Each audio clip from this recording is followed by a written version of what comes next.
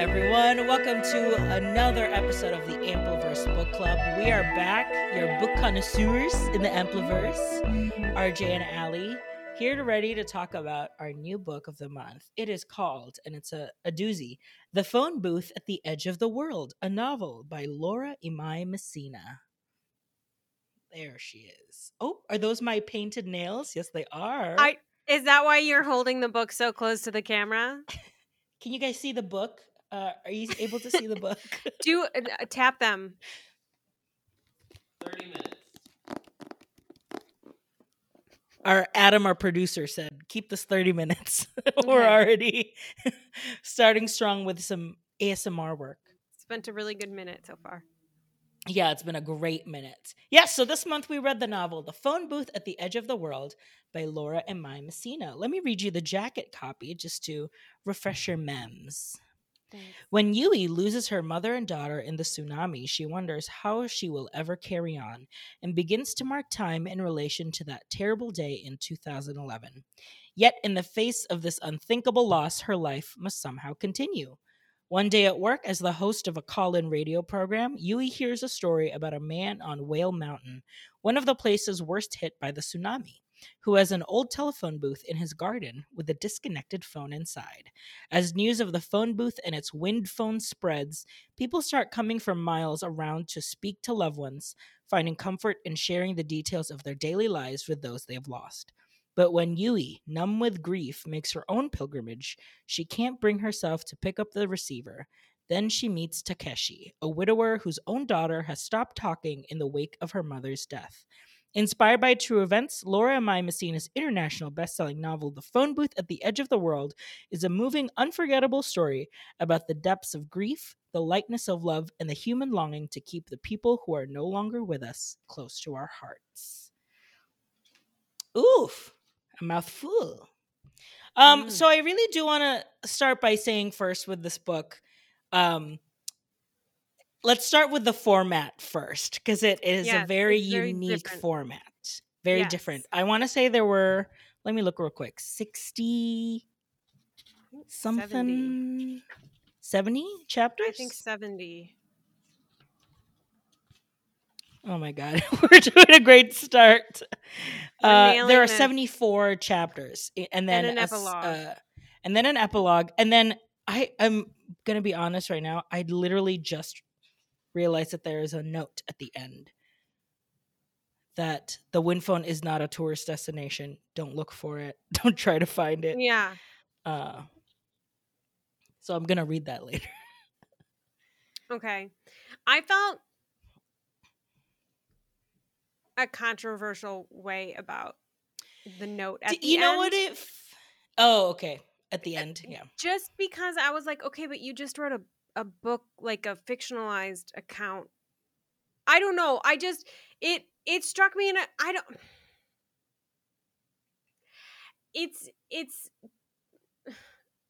I don't know. I feel bad saying this, like, and I don't, like, I'm not trying to be like a dick about it, but I read it and I was like, to me, like, tourism is this idea that, like, there's no entertainment value should be derived from it. Yeah. And I feel like, okay, but you just wrote a book about it. And I know that's not the point.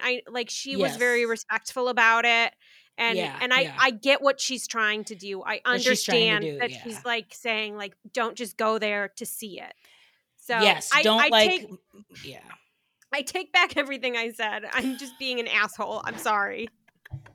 No, I agree. I think there's I think that, like, there should be a reverence in these types of situations, and so I do understand what she's trying to do there. But yeah, it does kind of like defeat the purpose a little bit of, like, but you just told us how important it is for, like, places to have this much meaning for people. So it's like, I think, like, sometimes the work should have been done. I mean, this book, the story is based off of a This American Life story, like, about this wind phone.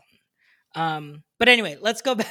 Let's talk about the format. So 74 chapters, and every chapter alternates between prose and then a list. Literally, like, usually it's like songs that I listened to today. Yeah, or like an address. Or an address. Yeah. It's like very very cold that way because it refers to an actual either list or something that is just like facts on a piece of paper, that either pertains to a previous chapter or something that was brought up.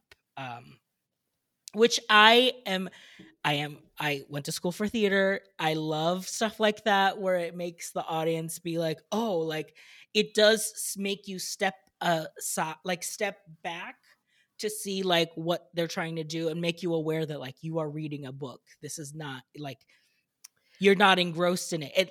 And that like constant like you're pulled in and then all of a sudden you're out and in and out, like it made me interested in it. And I mean, it made me read it a lot faster because it like helped kind of break up that for me.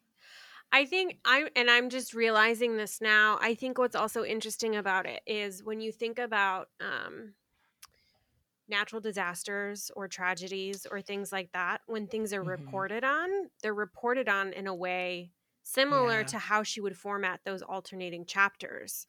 Yeah. And so I thought it was, as I'm realizing this now, it's really kind of an interesting way to kind of look at things from that kind of detached point of view, where it's like, well, why would I care what they were wearing the first time that they said I love you to each other, but it's like, but then you're getting the actual context and you're understanding like the feeling and the stories and the emotions behind it. So I think it's in that way too. I think it's really interesting the way that she did that. Yeah, it's like a really good tactic that I have never seen in a book before. I feel like I've seen this more in theater where, yeah, you do get to kind of like live in that and get really specific on things, but doing this in a novel format really, yeah, I think highlighted that of like in natural disasters, like you said, like you are so faced with the facts all the time that like, what if we apply that in real life? Like, will that make you feel more pulled or more like emotional or more emotionally invested in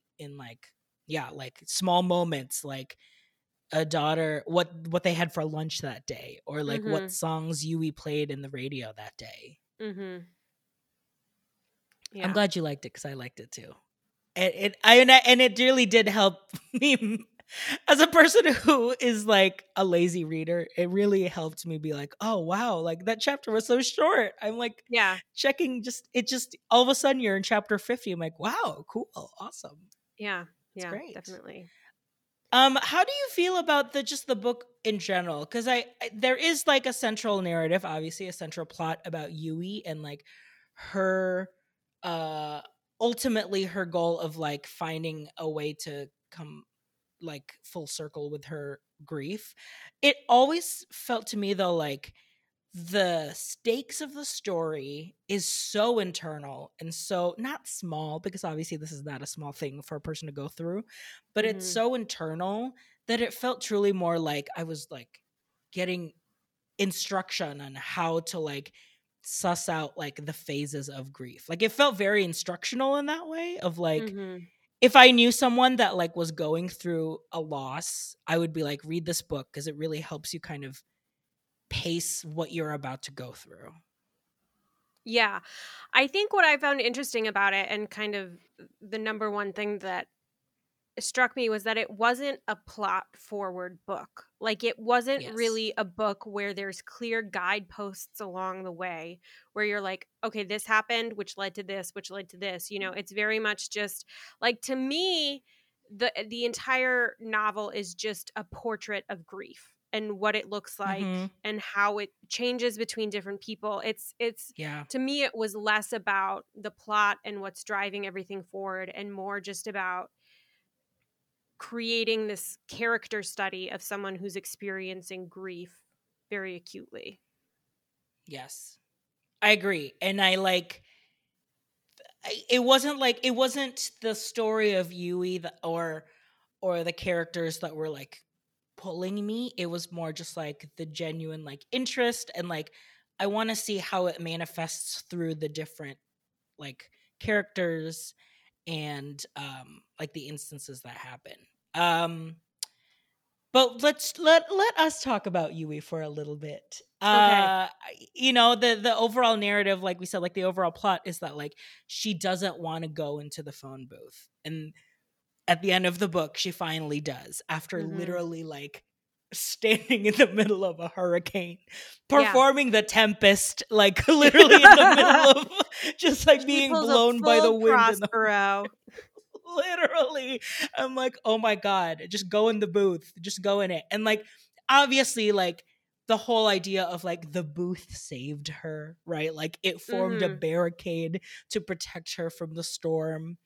It did feel like, though, like for me, when that happened, I was like, it doesn't matter if you go in any, like I almost don't care of like her going in anymore or not, because it's like I've seen all these other leaps and bounds that you've created for yourself that I'm like, and maybe that's the point. Like you're like at the end, it does kind of seem trivial. Like, yeah, just go in there, just talk to them. Like you've gone through so much to kind of like save this phone booth so that other people can have this experience of like facing their grief.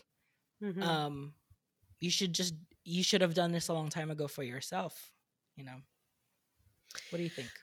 How do you feel about her? How do you feel about Yui?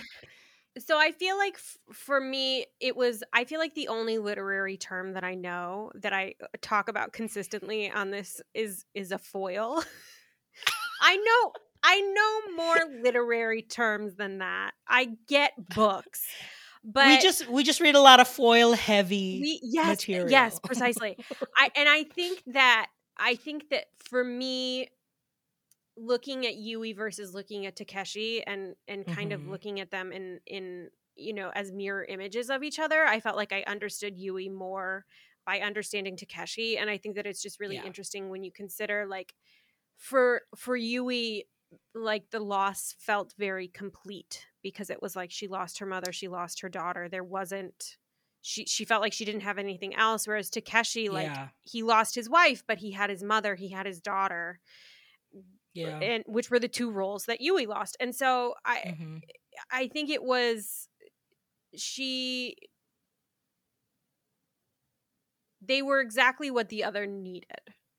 Yeah. And I feel like it's hard for me to just like look at Yui on her own, because the story is largely told, I feel like, from her point of view. But I understood her story better with the surrounding characters. Yeah, of Takeshi. I will say, like, there is a sense of like, yeah, Yui should just be happy because she found someone that literally fits the puzzle of what she's missing. And I really liked that she took that time of like, actually, I don't know. Like, she kept being like, yeah, we'll be together. But then like fully ignored him and his family for like weeks. I will say I was a little annoyed with her about that. I got it. Yes. I was like, I understand, but I was also like, girl, just be like, give me a minute, which she eventually did. But I was like, Yui. But also like, don't say like, yeah, maybe we'll get married. Don't say that. You know, you don't want to yet. Just say like, hold on. Yeah.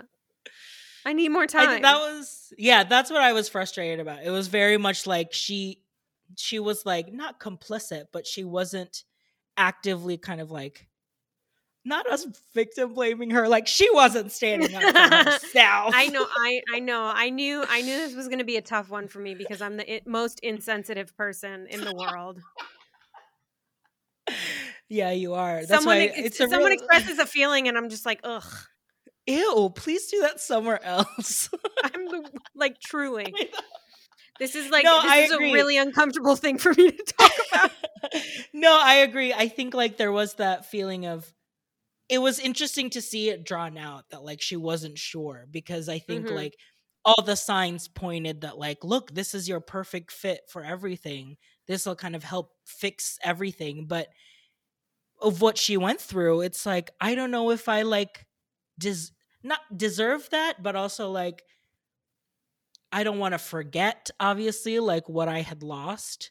I think what I really loved about the book is the scenes where she just kept imagining Hana as a teenager and like her being like a bad mom, even though she like didn't kind of like convince herself like, I'm not gonna be a mom for her, like it's not gonna happen. But I just felt like that that kind of like spiraling. I was like, oop, I can relate. I don't stay in the present. I keep worrying about the future. I know what that's like. So I really kind of like, that was kind of how I really felt for her when she started doing that, because I was like, ugh, I get it now. But I do want to like, it does feel like, oh my, I don't even remember her name anymore, but from Good Company, like, you know, she was obviously going through kind of like similar things. Flora. And I'm like, yes, Flora. I'm like, I buy it from Yui, but not from Flora. Yeah. I think for me, one of the, so when Takeshi was like, we should get married in May, and Yui is like, I feel like I just started a conversation in the middle. Like, I feel like I missed the beginning of the conversation. And I felt like that was very true to her. And I think really true to like how we experience life, where it's like all of a sudden we're in the middle of a conversation and we don't remember how it started or, you know, when it started. And so I think that was really indicative of her character and her life experience. And I also want to say too, like what you were talking about, how like her like finding this puzzle. In America, this would be a rom-com. Right? Yeah, like, can you not see the preview already of yes, and it's like very Lifetime. Yeah, and like looking at it from the outside, and you're like, look at this is such fate. Like, you lost your daughter, and here's this one, you know. And I respect that this is very true to life. Like, it's very rooted in reality. You know, they're not trying to put a bow on this perfect relationship. Yeah, I mean, even like for me, it took me a while. I had to kind of like go back and remember, like, wait, Takeshi was just a guy, right? That she was there. And I think like that's a really good, like the author really did a good job of pacing it, because it's like you don't really kind of get invested in Takeshi's life, and that the fact that he has a daughter until like way later. Like the connection of them kind of like have a collective grief that maybe they don't really know exactly why the other person's there yet, but they're both there at the phone booth, the garden, and they're hanging out with the caretaker. Like that's kind of like the bulk of it for a major part of the book. And then later you see that like, oh, you see the fate, you know, that the like what he has and what she has, and that it could fit. I think when they were starting to realize it in real time, because even like the caretaker, Suzuki-san, he was like, I think they're gonna be together, like, you know, like, right. And that's when the book started kind of revealing like how it could work. So I did like that, because then it paced their relationship for us, that it like did feel really realistic and genuine, and didn't feel like, you know, rom-com-y. I also appreciate what, I'm sorry, who's the author? What Laura did. Laura, yes. I appreciate Messina. What Laura did in having Yui be like a radio personality, because she already had her wind phone. It was her audience every day, you know? And it, yes, RJ. She already had her wind phone, and what she needed was a Takeshi. She needed a person that she could relate to on a personal level. And so that was her growth. Oh my God, Allie. That was her growth in going to Belgardia. Oh my God, Allie, you just blew my mind. I was always just, I kind of stopped at like, oh, it's ironic that like she can't bring her, like, and like they even call, like a lot of characters were like, she doesn't really talk much, blah, blah, blah. Oh, it was Takeshi's mom, where it's like, she doesn't really talk much when she's here with Hana, but you listen to her radio program, and she's like a regular like Ari Shapiro, just right, or Audie Cornish, and just like, so the paradigm shifts of blah blah blah blah blah. Right, like, right, yeah. Like, what words are these? What words are these that I'm like, oh, I think I kind of stopped it at there. I'm like, oh, this is a fun device that like she, there's multiple sides of her and one shows up more. But I didn't realize that, like, yeah, like what is she actually looking for? Like, it's not really accessing or talking. Yeah, that's interesting. Look at you. That'll show it to all the listeners who are making fun of me. Oh, here comes Allie Foyle again. See, I know stuff. She knows stuff. I know Yeah, stuff. but there was a little bit that bumped me just a little bit when it was like, what is her radio show? Is she a I DJ? know. Yeah. Is she Yeah. NPR? What is the show? I know. Yeah, because it was like I got like kind of 1A vibes or like the Diane Rehm Yes. show, but then it was like she was playing full songs and I was like, well, that's not. Yeah. How long Is is this she on the air Delilah? for? Yeah, is this Delilah After Dark? Which that's okay. In the Lifetime version of this book, she is a Delilah. She is, yes. And then at the end of the movie, she plays herself a song. And she like soundtracks her whole journey. So like Yeah. Takeshi will listen to the radio program to see like how she's feeling, because that's Yeah. the only place where she feels safe and she can talk to. Yeah, that's how he knows where they stand in their relationship. Yeah. How did you feel about all of the like like the side stories of the other individuals that went to Belgardia and like used the phone? Were there any like characters that stood out to you or stories? I not that particularly one stood out for me more than the other, but I really I think that I got emotional thinking about Sio's story. Yeah, totally. The idea of talking to someone who's still alive, but you're kind of mourning something that's not there anymore. Yeah. You're mourning a relationship Yeah. that will never be the same. Yeah, and I think that's a really good way for the author to like use the booth, right? Like to use the wind phone as a way to like grief does manifest in different ways and loss is manifested in different ways. And I thought that was really, I think like the biggest thing about natural disasters or like when there's a loss of life that can't be controlled is the survivor's guilt, and like fully kind of like seeing that realized in CEO's like father of like he fully had survivor's guilt and that's why he's not the same anymore. I'm like, whoa, like that. Yeah, I really kind of like got emotionally like, oh, whoa, like that's such a very specific thing to go through in this situation, but immediately like you fully understand what that feels like. Yeah. Can I change the subject, or did you want to keep Go talking for about it. this? Okay. No, that's it. I want to approach this delicately. Oh no.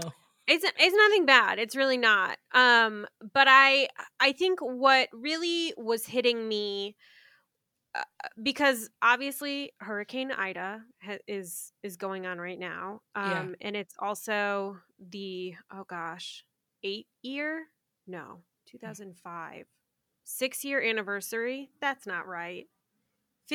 2005? 2005 was 16 years ago. Yes. Oh Lord. Yeah. Hurricane Katrina was 16 years ago. And I think, and so this typhoon was 10 years ago. And I think what's so interesting in these situations is that people are expected, there are these situations that are tragedies and that we mourn, but we expect people to, when we're done with our grief, we expect these people to move on, when like this has so altered their lives entirely. Like the reason why I was saying that I wanted to approach this sensitively is that so when I was 14, I went to Mississippi on a mission trip about 9 months after Hurricane Katrina, and it was just such an eye-opening experience for me, because this was a time at which like no one on the news was talking about it, and there were still people who were living in these like FEMA trailers, and that was all that they had.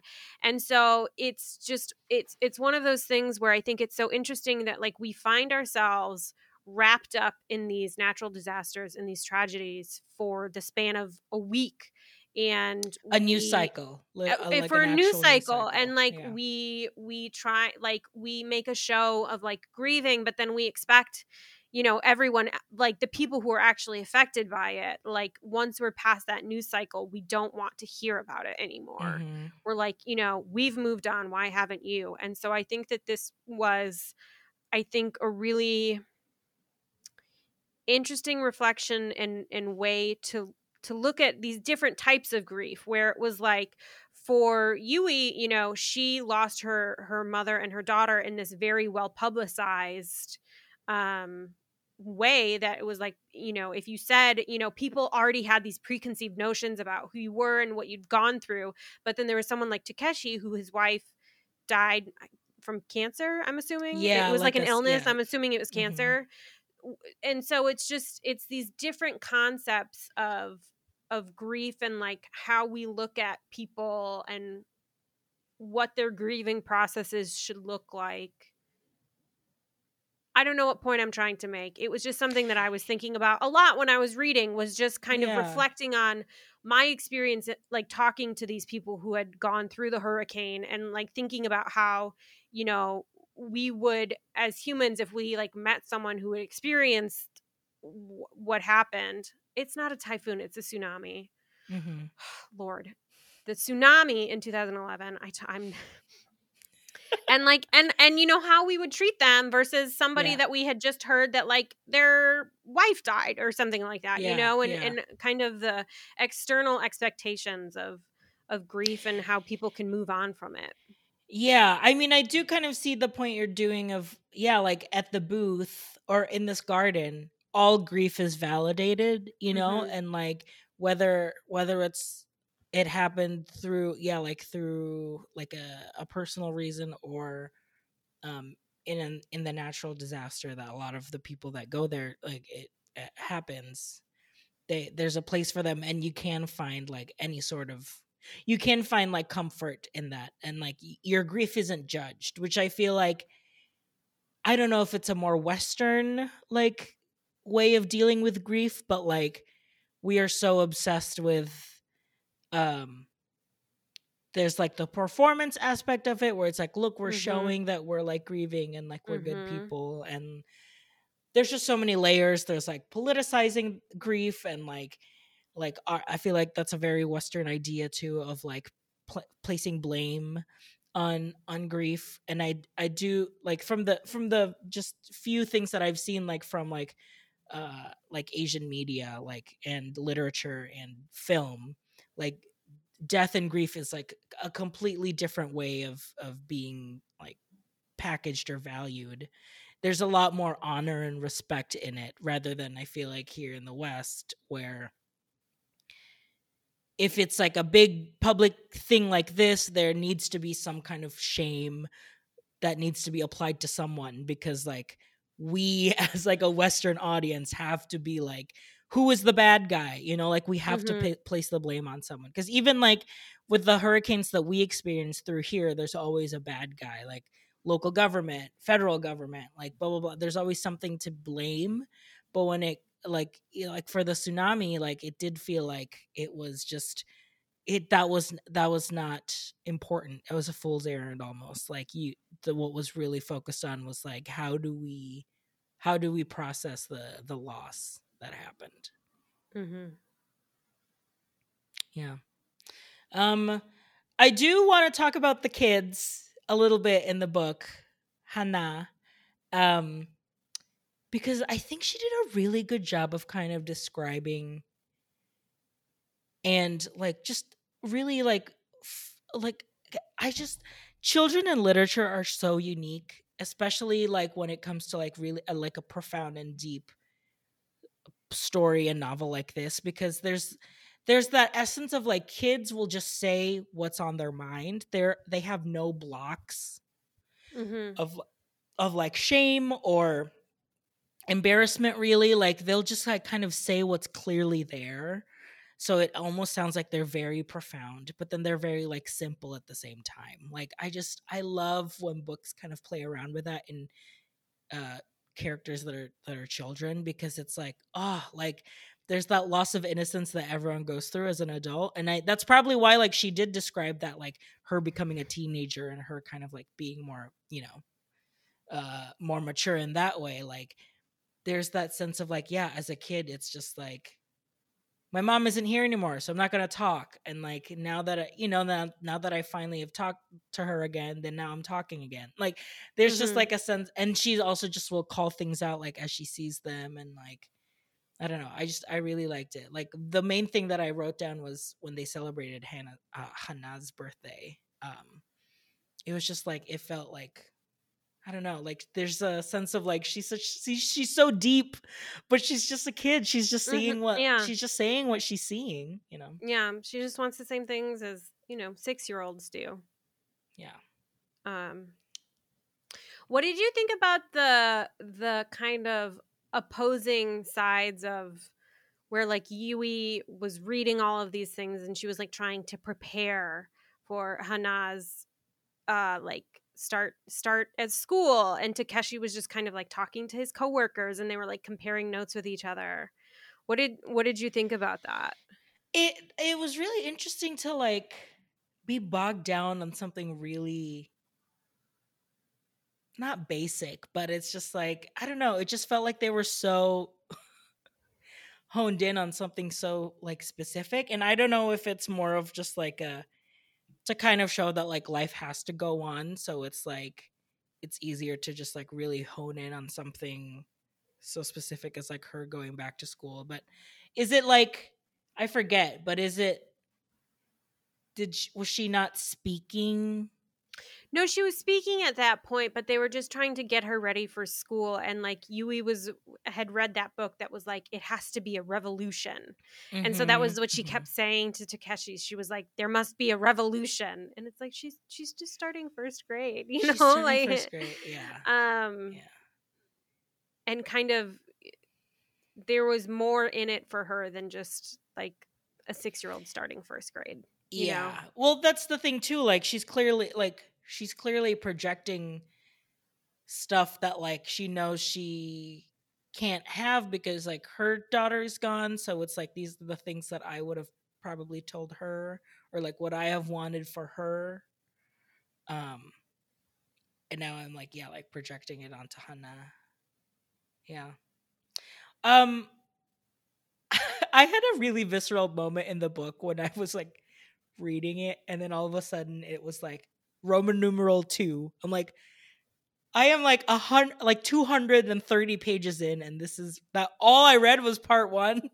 Yeah. Because it was like fully the whole story, and then the second part is literally like present moment now.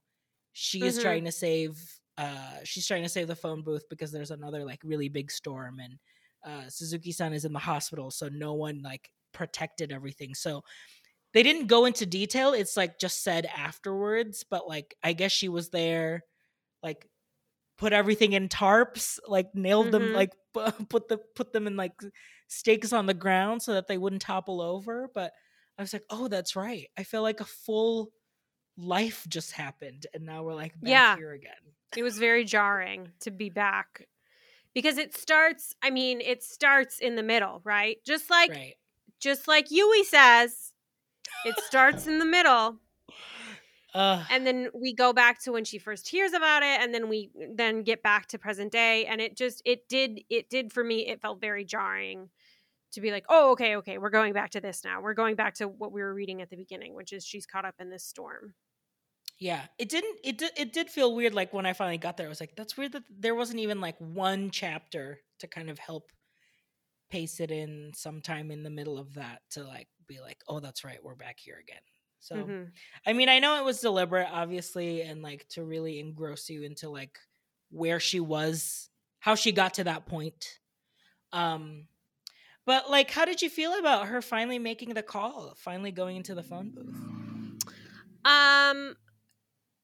Good. I think that like what you were saying, where it was like by that time I felt like it didn't truly matter whether or not she did. I was glad.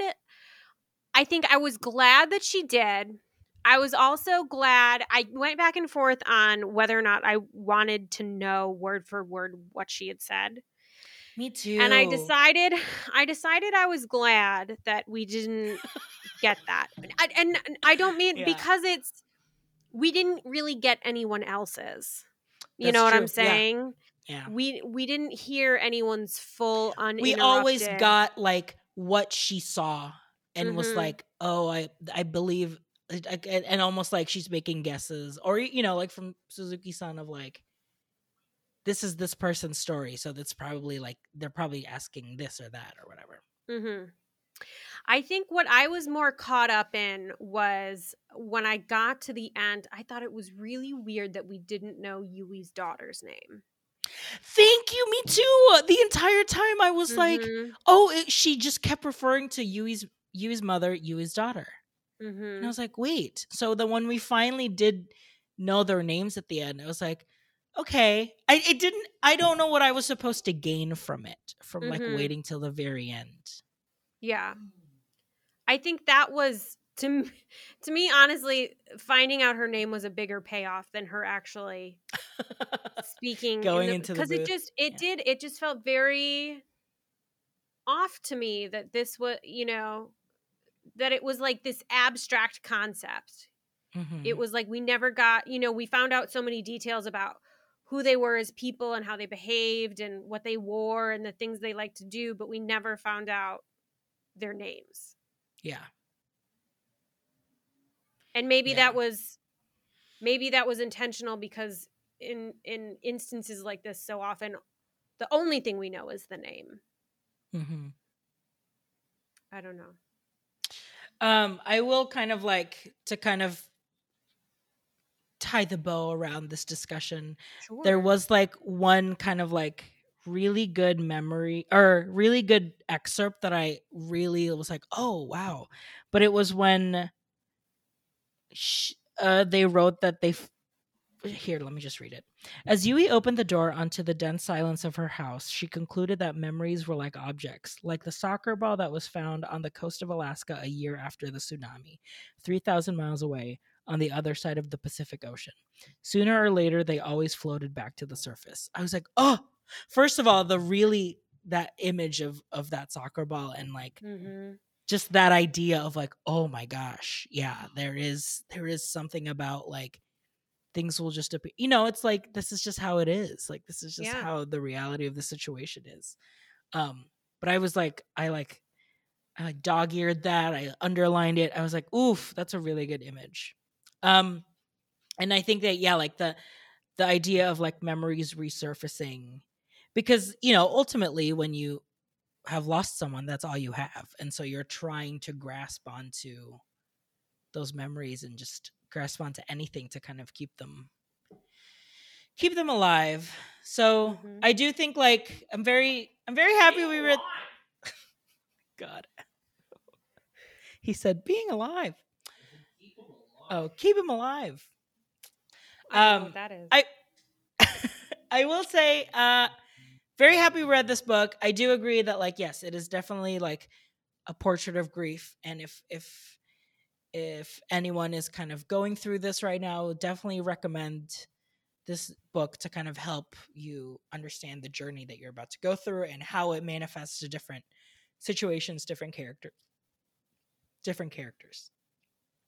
I was about to say something and I completely lost it. It was something about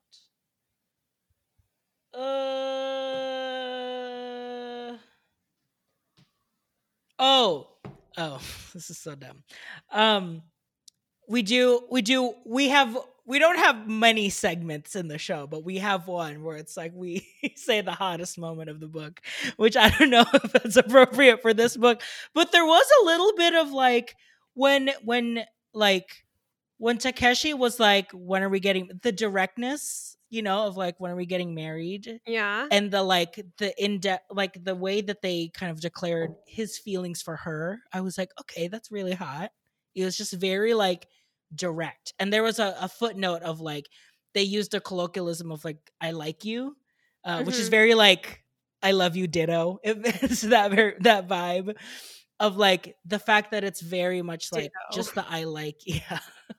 The fact that it's the Shout out to term for Patrick I Swayze. like you. Yeah. The fact that it's like I like you in like Japan, that's almost seen as like more kind of like more passionate or more like meaningful. So I was like, ooh, that is kind of hot. And then the chapter immediately after was like, what was he wearing? And it was like a Darth Vader's hoodie. I was like, ooh, hot, really hot. Bucket of cold water. Yeah. I was like, okay, that's probably the hottest moment in the book. Because they didn't even, I was really scared that they were going to kind of like go into like, I don't know, just like talk about like the passion about them too. And so I'm glad that it wasn't a lot. I don't know. Does that make sense what I said? Like, I feel like there's that sense of like, oh, the two finally like were able to like whatever. You didn't want it to be gratuitous. Exactly. And I think they did a really good job of like, it was still very realistic because it's like her being in his house all the time. I can make the assumption what's going on. I'm filling in the gaps of what they're not telling me. But I'm sure Takeshi's very hot. That's what I imagine. He's a hot doctor. He's a hot doctor. Absolutely. But anyway, we're closing the book on that. That is The Phone Booth at the Edge. You didn't ask me what my moment was. Oh. When CEO and his coworker got curry and talked about the Bible. Wait, hold on. Let me do that again. Allie, did you have a moment like that where just really stood out to you? Yeah, mine was when CEO and his coworker got curry and talked about the Bible. That was a little, okay. To CEO's point, I was like, okay, I mean, I went to Catholic school all my life, so I am always like wary when there's like something biblical involved that I'm like, oh, what are you trying to do? And I'm like, okay, Portrait of Grief, I understand. This is his way. This is how he is dealing with it. But I also like, my mom was a nurse, so I'm used to hospital cafeteria like vibes. I liked the familiarity between them, where she's like, I got you a spoon, you always forget a spoon. What's hotter than someone knowing you? That's true. Yeah. What's hotter than being seen? What's hotter than just like being in scrubs all day? They made a TV show about that, and it's called Scrubs. Wow. I had no idea. Completely missed it. But yes, we're closing the book now on The Phone Booth at the Edge of the World by Laura Iwai Messina. Thanks, Laura. Thanks, Laura. All right, so for our next book, we're going to do something a little bit different. We are going to be posting 2 books on our Ampliverse Instagram. That's at the Ampliverse on our Instagram stories when this episode drops. So make sure if you're watching this, and you'll also see it on the Instagram, so make sure you follow at the Ampliverse on Instagram. You will see 2 books, and you get to tell us which book we should read for our next Ampliverse book club. Will it be Infinite Country by Patricia Engel? Or will it be Detransition Baby by Tori Peters? Both bestsellers. Detransition Baby was in Roxane Gay's book club, and Infinite Country was in Reese's book club, if that'll help sway anyone's. No Jenna, though. Nothing from Jenna. I see no Miss Jenna Bush Hager, where are you? Jenna, where are your... We've out Jenna. We've lost touch. I think. We've lost touch with Jenna. So yes, those are our 2 options. Please follow us on the Instagram at the Ampliverse. Let us know what you'd like for us to read, and please read along with us. Thank you so much for watching and listening along. Follow us on social media at the Ampliverse on Twitter and Instagram. Our Discord server is also linked on this episode, where you can join in on the conversation outside of the show with other Ampliverse fans. Finally, if you love the show and the others we do here, please feel obliged. And if you feel obliged to drop a tip or 2, you can do that on our Ko-fi, which helps support keeping the lights on in our universe. Allie, thanks again so much for joining me today on the Ampliverse Book Club. Thank you for having me. Yes, and I can't wait to see you. Allie and I are about to go on a road trip. Woo! Literally in 2 days, so I'm very excited to spend a whole weekend with you. Yes. Thank you everyone for watching, and we'll see you next month. Till then, read on. Bye-bye. Delivering voices, building worlds.